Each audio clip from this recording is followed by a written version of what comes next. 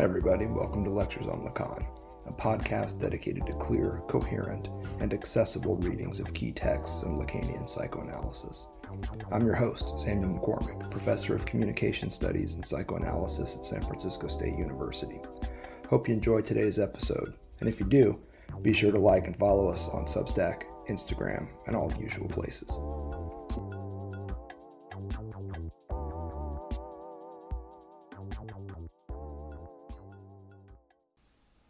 All right, let's see if we can pick up the thread here by returning to that final riff at the end of the subversion of the subject and the dialectic of desire.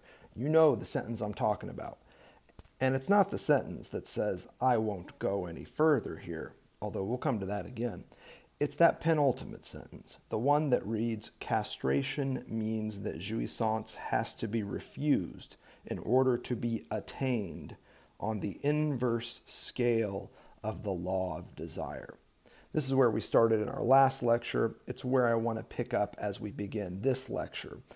And I want to suggest that there are 5 basic elements in this penultimate sentence.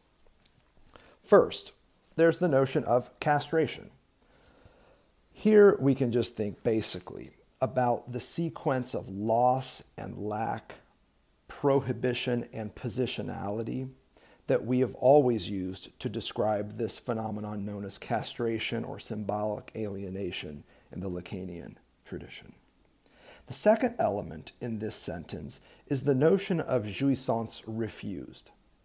Here in Seminar 17, which we've been studying, we get a sense of what it is that is in fact refused. It's a renounced pursuit of sexual jouissance as wholeness, as completion, etc., etc. What is refused is any further pursuit of those objectives.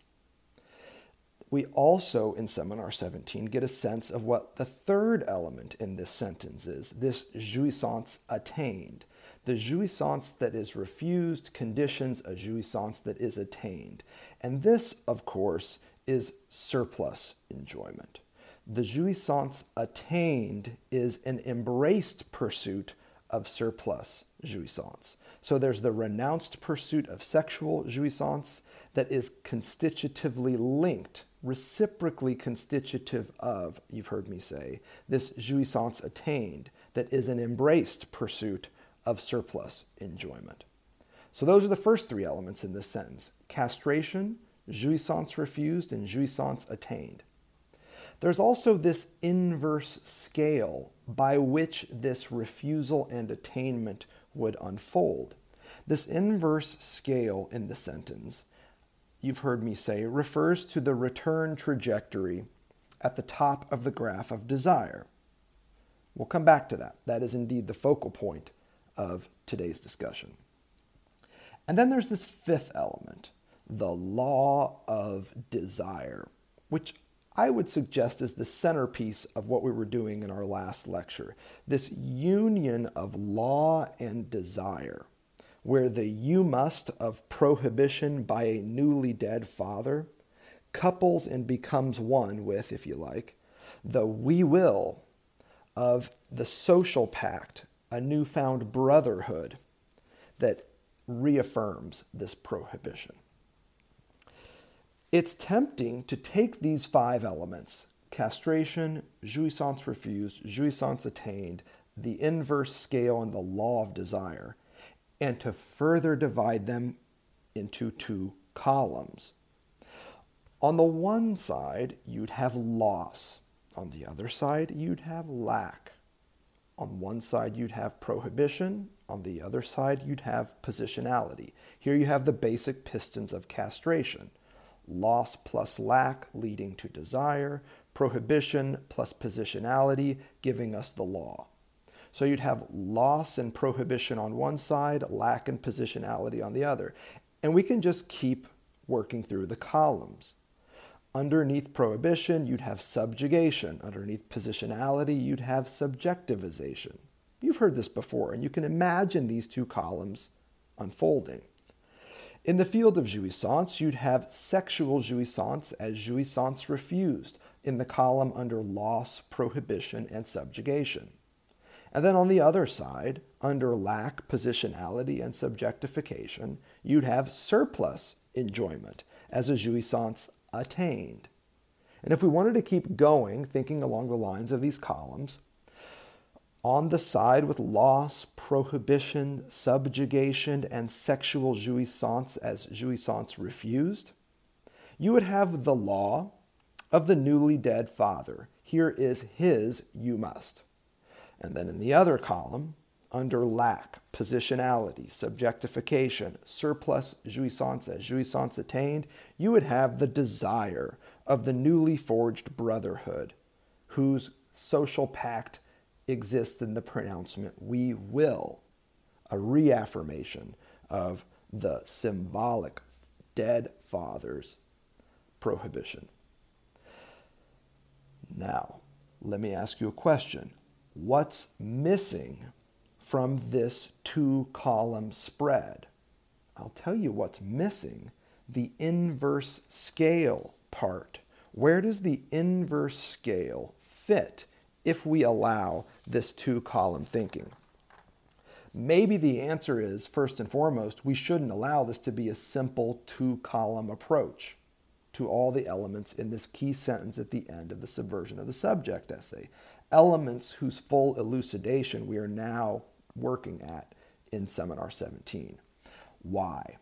Because what we know about twos, two entities, two events, two columns, is that where two or more have gathered, you will always have a third, namely the differential relation between those two entities. That same logic that gives us our foundational definition of objet a also applies here. The inverse scale that connects each dyad in these two columns is that third element. And it's precisely this third element that I want to focus on. What exactly are we to make of this so-called inverse scale? A clue comes to us, again, in the top of the graph of desire, where the uppermost trajectory from castration to jouissance, from the drive to its various realizations, where this upper trajectory is, wait for it, retroactive.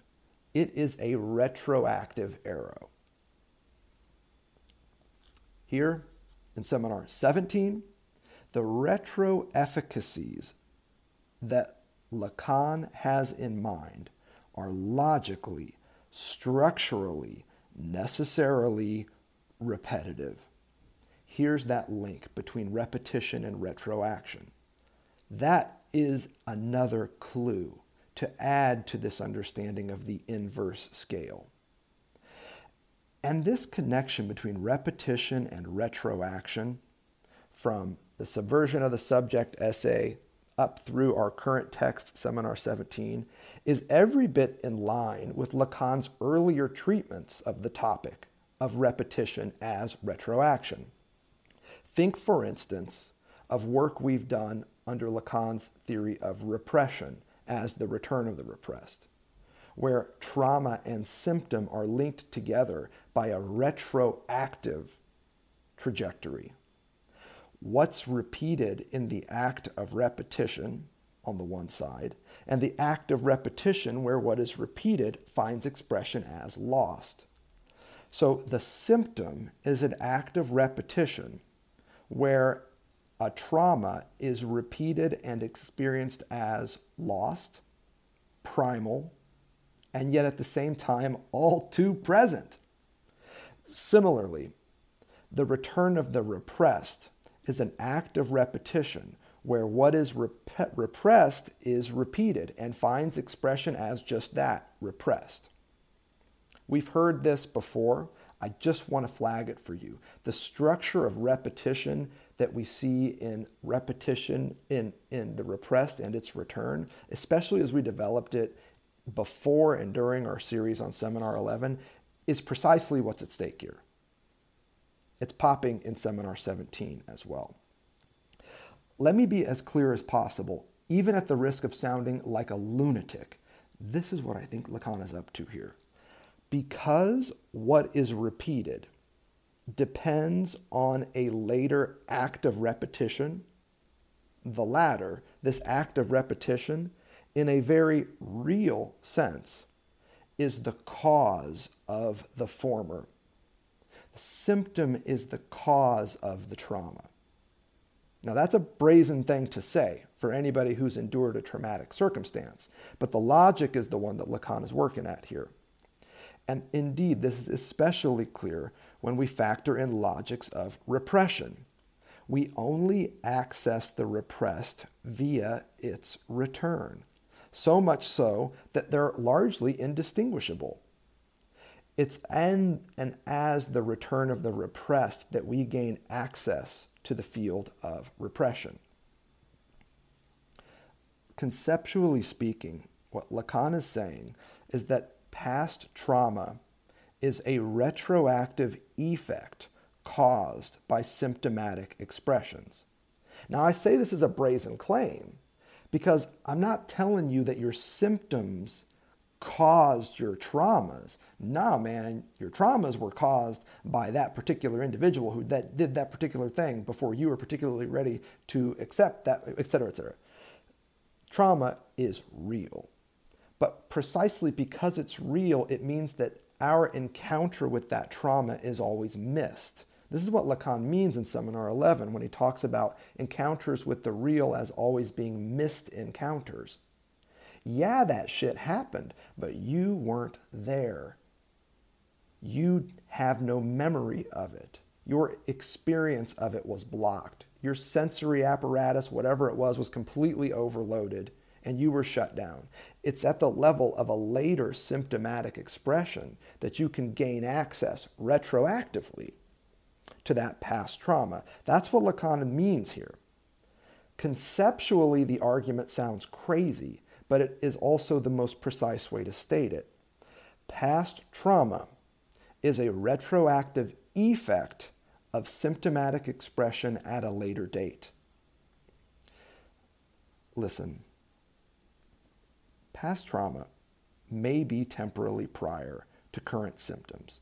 Completely makes sense that they would be, right? Temporally prior. But current symptoms are logically prior to past traumas. There's that shift again in Lacan's thought from temporal thinking to logical thinking. Logically speaking, symptoms come first. They are prior to the past traumas that they index on account of repression, but also on account of how we know repetition works. It's only in the act of repetition that an earlier entity or event becomes what is repeated.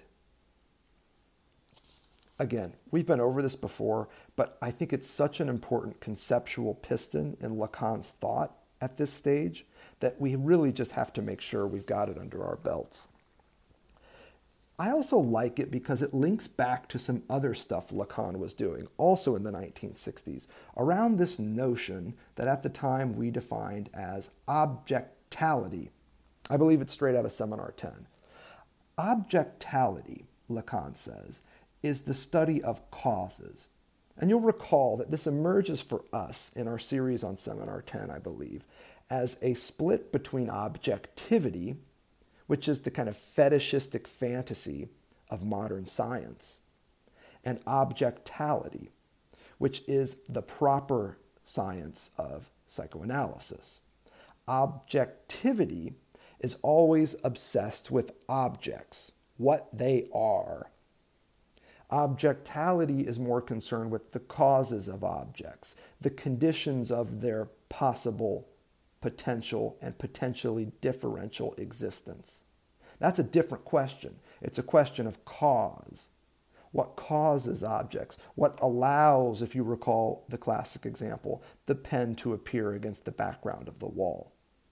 That is objectality, not a study of objects, but a study of openings, gaps, and fissures that allow differential relations between entities to exist, and thus one of those entities to be isolated and studied.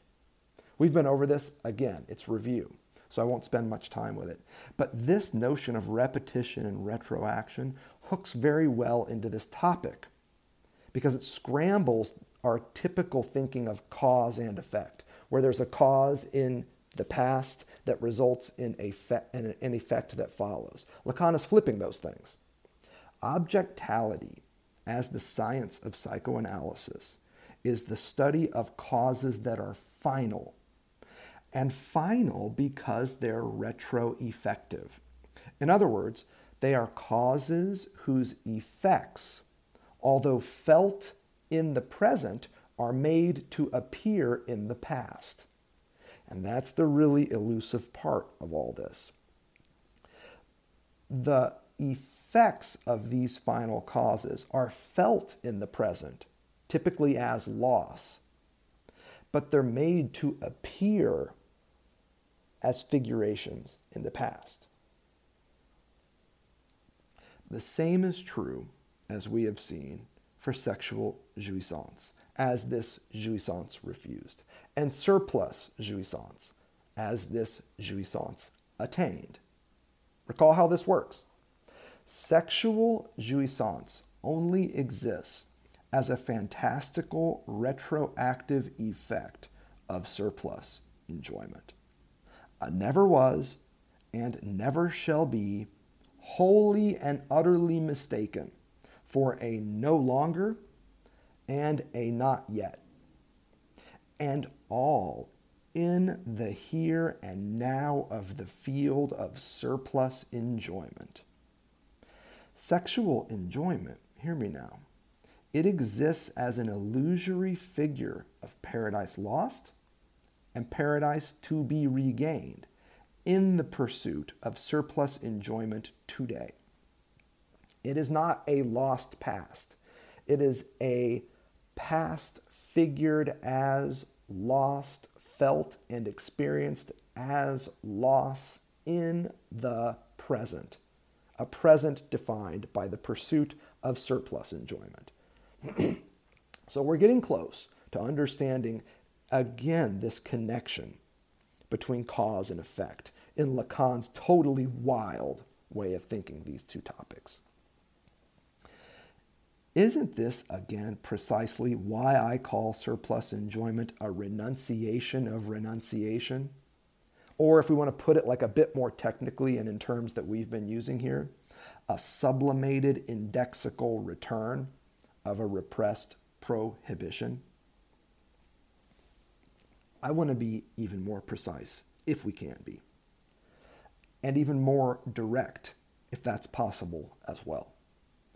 We might say that sexual jouissance exists as a declaration of the impossible, a sign of the impossible, a statement of the impossible, and all within the field of surplus enjoyment, which is also the field, as you know, of language, of the symbolic, of symbolic alienation. And you can go on listing terms for society that Lacan uses. Sexual jouissance is the name of the real,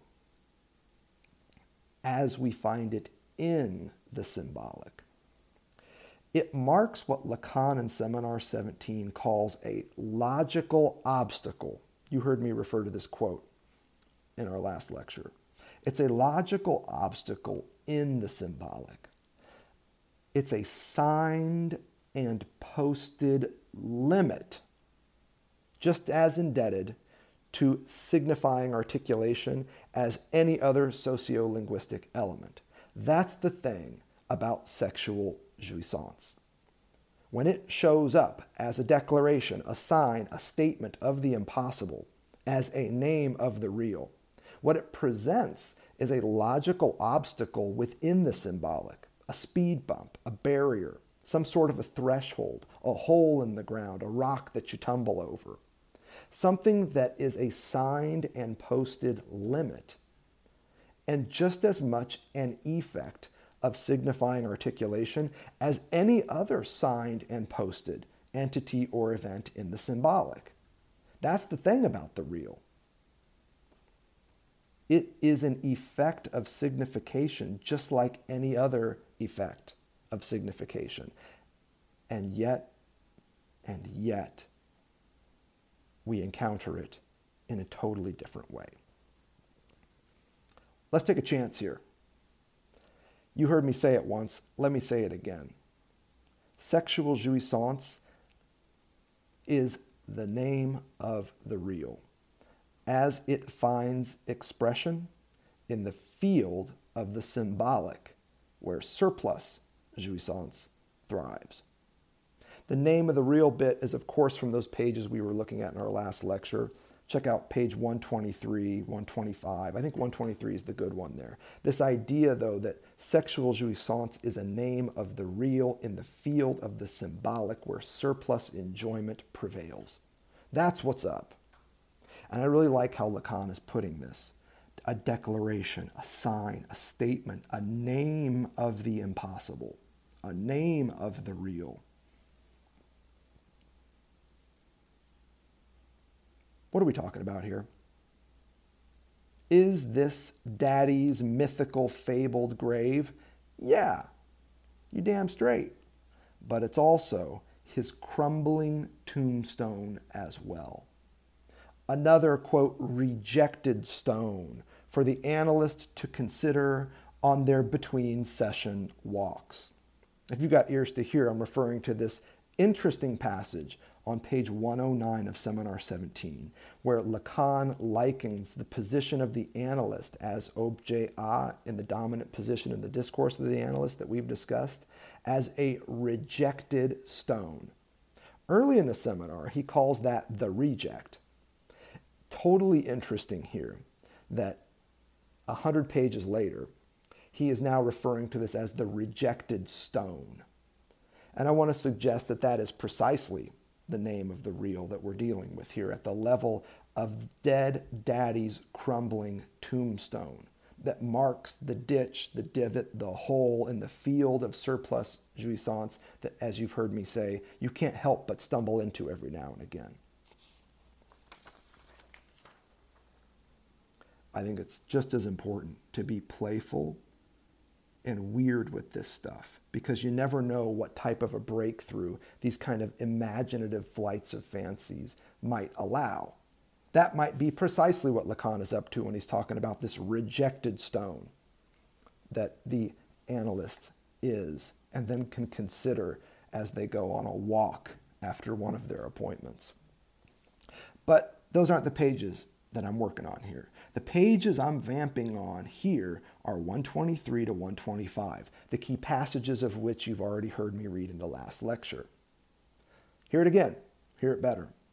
The so-called original enjoyment and prohibition of the father of the horde and his subsequent, quote-unquote, subsequent murder by his sons, these are all bound by the same repetitive, retroactive logic as sexual jouissance. It's only in the here and now of what Lacan calls a second moment, and only as a statement of the impossible in that second moment, in this here and now, that these pasts of enjoyment, prohibition, and the kill exist. This is the inverse scale of the law of desire at work, as expressed in that final riff at the end of the Subversion of the Subject essay that we've been considering. I want to keep after it, just a couple more minutes, saying it again in hopes of saying it better. The exclusive enjoyment, inaugural prohibition, and subsequent murder of the father of the horde that Lacan is discussing in these middle chapters of Seminar 17, they are all figures of impossibility, wandering errantly as a series of logical obstacles, call them tombstones, through the symbolic. The word Lacan is using to designate all of this is myth. They wander through the symbolic in figurations that are mythical. And they are only ever encountered as such, as these fantastical, mythical refigurations made to appear and experienced as loss. And it's precisely here in these fantastical, mythical refigurations of that exclusive enjoyment that only Daddy had, which is he gets to have all the ladies and the son's get none.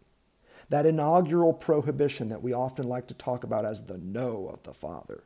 And then the subsequent murder of the father. Symbolic, literal.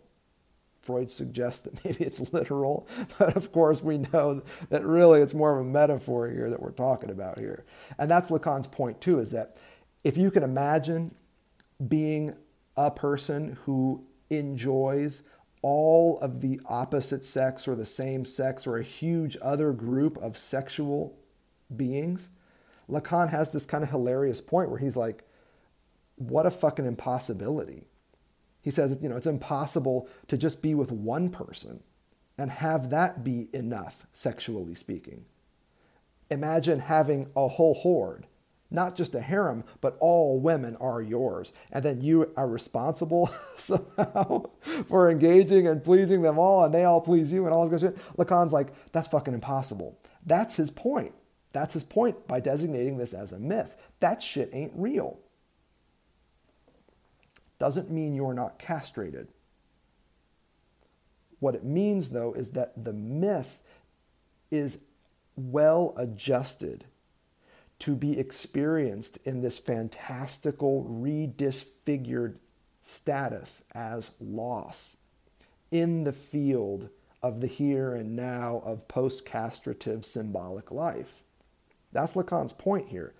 But what he wants to add is that, and he reiterates this on page 124, is that surplus jouissance takes body, he says, in and as these fantastical, mythical refigurations of loss.